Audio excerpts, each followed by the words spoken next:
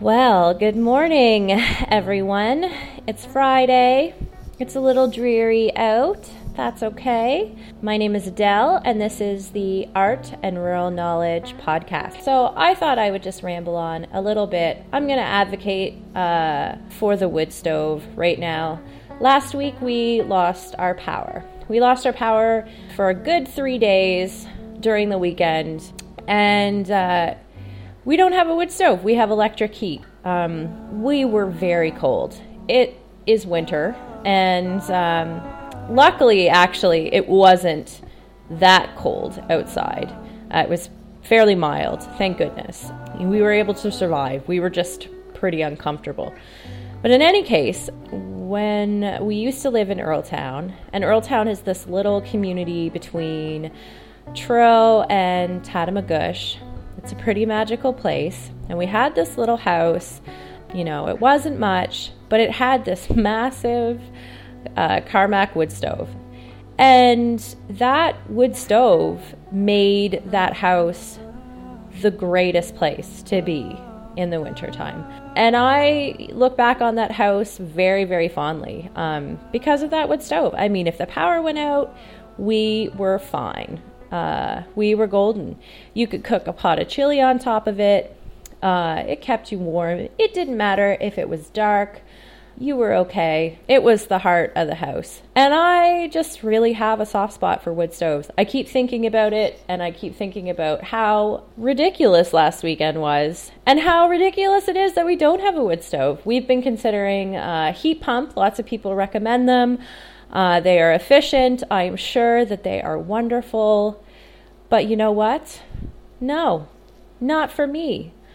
I want a messy wood stove in my house. And I don't care because the power goes out. The power could go out. I mean, if the power went out for what if the power went out and it was really cold outside, minus 20 outside? No, I'm not going to do that. That's crazy. It's way too much of a risk.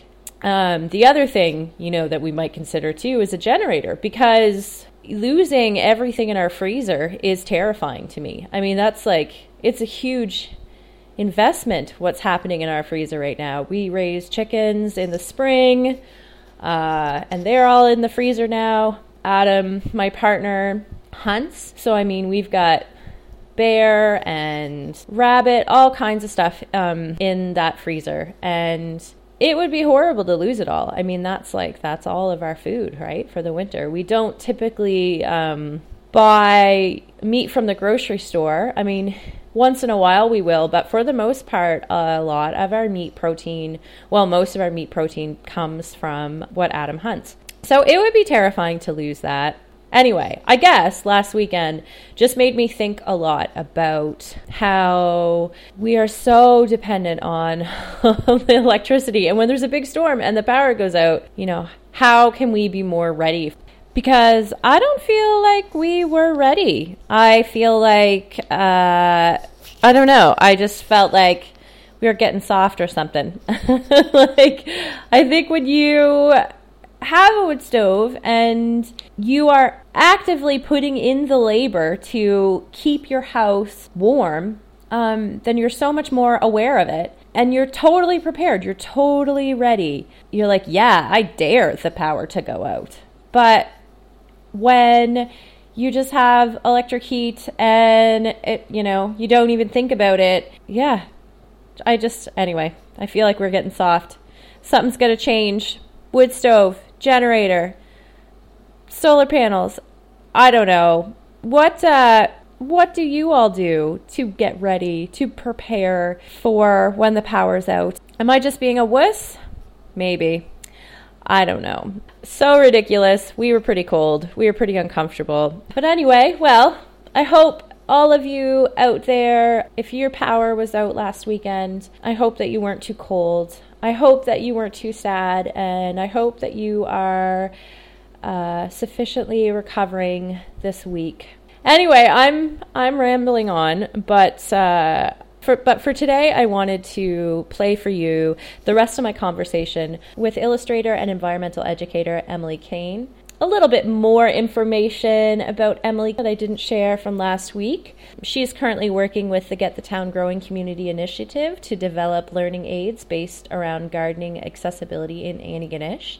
Her recent work includes a commission for Eastern Region Waste Management, creating a domestic scene installation from repurposed landfill materials. She is the artistic director of the nationally recognized Antigonite Art After Dark Festival. So this is a nighttime contemporary art festival that happens in Antigonish in September. She's also the administrator for the Antigonish Culture Alive Arts Council and sits on the board of directors for the ASAP Artist Run Center and the Antigonish Women's Resource Center. So needless to say, Emily is a busy woman. And I was so pleased to be able to sit down with her last week and have her share with me a conversation about her art and what it's been like to move to a rural place from a city center.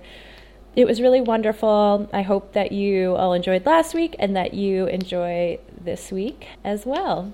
But yeah, it was like a long couple years. Or short, maybe, I don't know. Yeah, well, we had a baby during the time of building a house, so that was maybe not the best decision. Yeah, my dog passed away, my companion dog, so that was sad times. But, yeah, a lot of things happened in that 2 years, that's for sure. We also, got to bury him with us at least. And stuff. That was extremely special, yeah. So that was something cool that we would not have had in an urban setting. For sure. Rowan was almost 13 years old. Being new to homesteading that's interesting is that you have to do so many things in trial and error, like my garden last year, my God.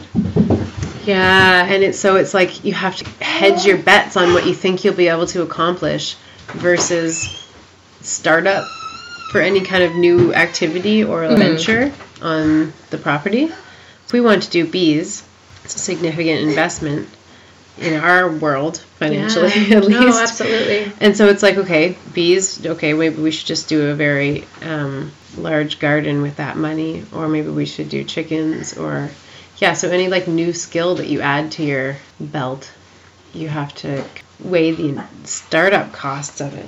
One of the things that's really tricky, too, is that not taking on so much that you get, it's so easy to get so excited about the space and what you can do with it, and to get in over your head just time management wise with all of the things. There's not enough hours in the day.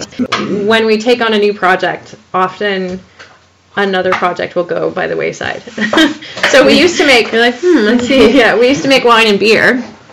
And then we started raising chickens. And since we started raising chickens, we haven't made wine or beer, barely, because it's one-time commitment takes over the time that you would use for another. So for sure. But it's only really a day or two of prep, and then.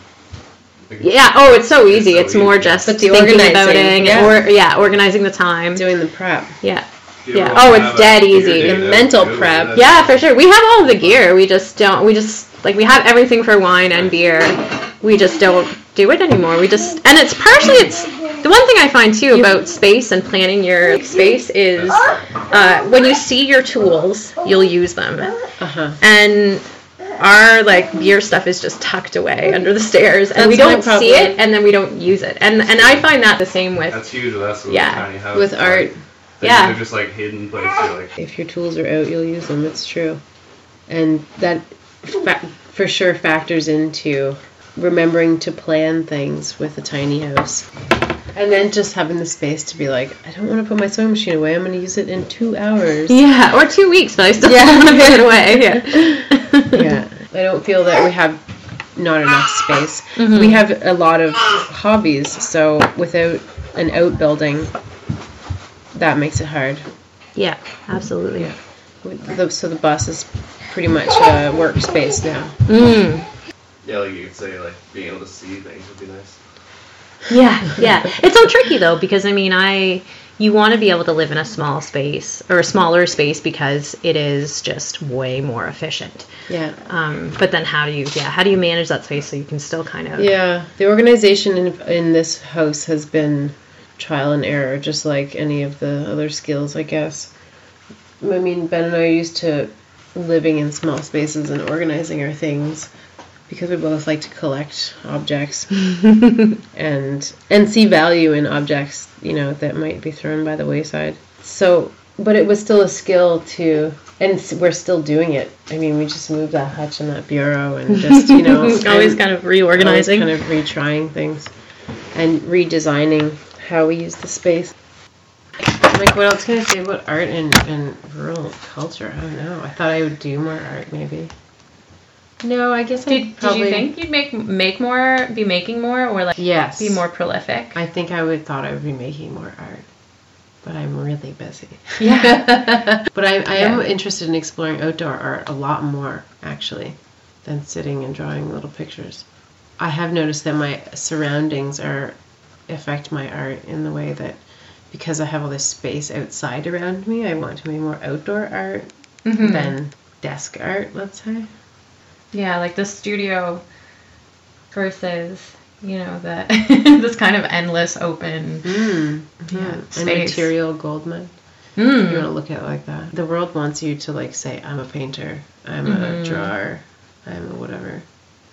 But it's funny because there are so many female artists that do multitask, even in the art world. Even, like, they're multitaskers, and then in their art, there are multitaskers now. Yeah, land art versus natural building is interesting to me. What kind of natural building have you done? Straw bale, more than anything else. And is this like, so the inside, you build the structure with the straw bale and then it's sort of plaster on one side and yeah, plaster both sides. Yeah, I know that's what like in the future I'd like to teach. But just to have, like, sites of, like, way back over there down that trail, there's, like, a platform with a yurt on it. And then, like, way over there, there's a cordwood shop. Yeah. This type of thing. And then use the whole property. There's a school in Vermont that I went to, and, like, they have, like, their little outbuildings. So, like, this one's got a tiny little buildings, like, and they have them all over the property. They built them in the classes. Then they charge you to, like, stay in them when you're there, which is fine. They need accommodations anyway. Yeah. But it's like you got people to pay to, like, make them in the class, like, with you under your guidance. Like, the whole class makes a small little cabin, but then it, like, becomes part of the facilities. Mm-hmm. So that's pretty smart. That's what I'm all about right now. But it's interesting how those skills that are lost are held at such a high commodity now. Yeah. If you want to go to a root school, you're not looking at a daily swim pass. You're like looking for expensive things. And that's interesting, the exclusivity of some homesteading knowledge now that it's lost. Yeah. That's a tough topic. I guess I never thought of that. But it's true in a lot of ways. Like, all of this information that would have been, that pushed on you. Yeah. Taught to you. Pushed, so that you could survive. Yeah, so that you could also, contribute to your community and to your family. Be a man. But now it's like, can I afford to learn these things? The definition has changed for sure. I mean, what it means to be a citizen. Yeah, I don't know if it's made me, for sure, living here has made me sadder as far as my art goes, I think. But it's also, like, made me see my art as the potential of being more important, because maybe I can try to be a voice for all of this. Yeah, drawing's interesting. You can say a lot with a drawing, but you have to get really good at illustrating. Yeah, I think that's really interesting, the idea that, that your work is sadder, but more informed or something. I don't think it makes me sadder as a person. I think it makes my art sadder, though, because there is such a need for reconnecting people to the natural world. Because once they're reconnected, then they care, and then they don't want to destroy it. Yeah, I think that's really huge, is that... Maybe. Yeah, maybe. We can only hope. I agree with that, and I have this... Yeah, it's hard to explain that kind of... Like, because I... depend on it, I'm going to try and be good to it. Whereas if we don't see the connections on a day-to-day basis and we don't get how our existence relates to nature at all, then we're less likely to even care, And so, yeah, it's that sense of if we rely on it, if we know that if we understand how, like, and it can be as simple as like clean water and fresh air, right? Like pride without ownership. Yeah. No, I mean, climate change is pretty right there. Mm-hmm. So that's, I don't know. Maybe there's this like sadness of the immediacy that we need to fix things and change lifestyle choices. I don't know. Just it's not happening. And then you look outside and you're like, everything's still and beautiful and fine. Here. But it's not. It's but hard. Just knowing that all of this is, and even around us, I mean, we've got a pulp mill with illegal standards, and we've got clear cuts across the street for that pulp mill, and we've got a proposed coal mine. In terms of art making and, art with a message, specifically about like environmental issues, is the idea of how do we make work that can educate in a way that shows the severity of the situation, but also can present... Doesn't repel. Yeah. How do we also inspire, right? I think you just have to show people nature. I mean, it's so beautiful. I mean, a lot of the things that I illustrate or like find reoccurring in my work are beautiful things. Mm. And the messages are often very sad. But like, I mean, the realities of those species or flora or whatever. I mean, the reality of nature is that it's very serious and often very sad currently. So when you show people such beautiful, it's almost melancholy because it's like painfully beautiful because it's in peril, yet it's inherently gorgeous. Maybe you can strengthen that connection by just showing people nature. Mm-hmm. I think that's maybe why I'm drawn to illustrating pretty things. Or I don't feel like it's light when I'm drawing them, but often like it's accessible through... Kind of, I guess so. I mean, I guess there's another element of just like, I like aesthetically pleasing things. I like to do symmetrical drawings. But I think you can like reconnect people through beauty. And I don't think that all art has to be pretty or anything stupid like that. No. But I think that ugly art is just as important. Okay, well, this concludes my conversation with Emily Kane. I hope that you all enjoyed it. I wanted to end today by recommending the book Woodswoman by Anne LaBastille. It is a book that Emily lent me when I was visiting with her. It's about a young ecologist living in a log cabin that she built herself in the Adirondack wilderness, and I've just started it. It's a fantastic read already. If you love to read books about living alone and surviving in the wilderness, I am sure you will enjoy this read. I hope you all have a wonderful week, and I will see you next Friday. Bye.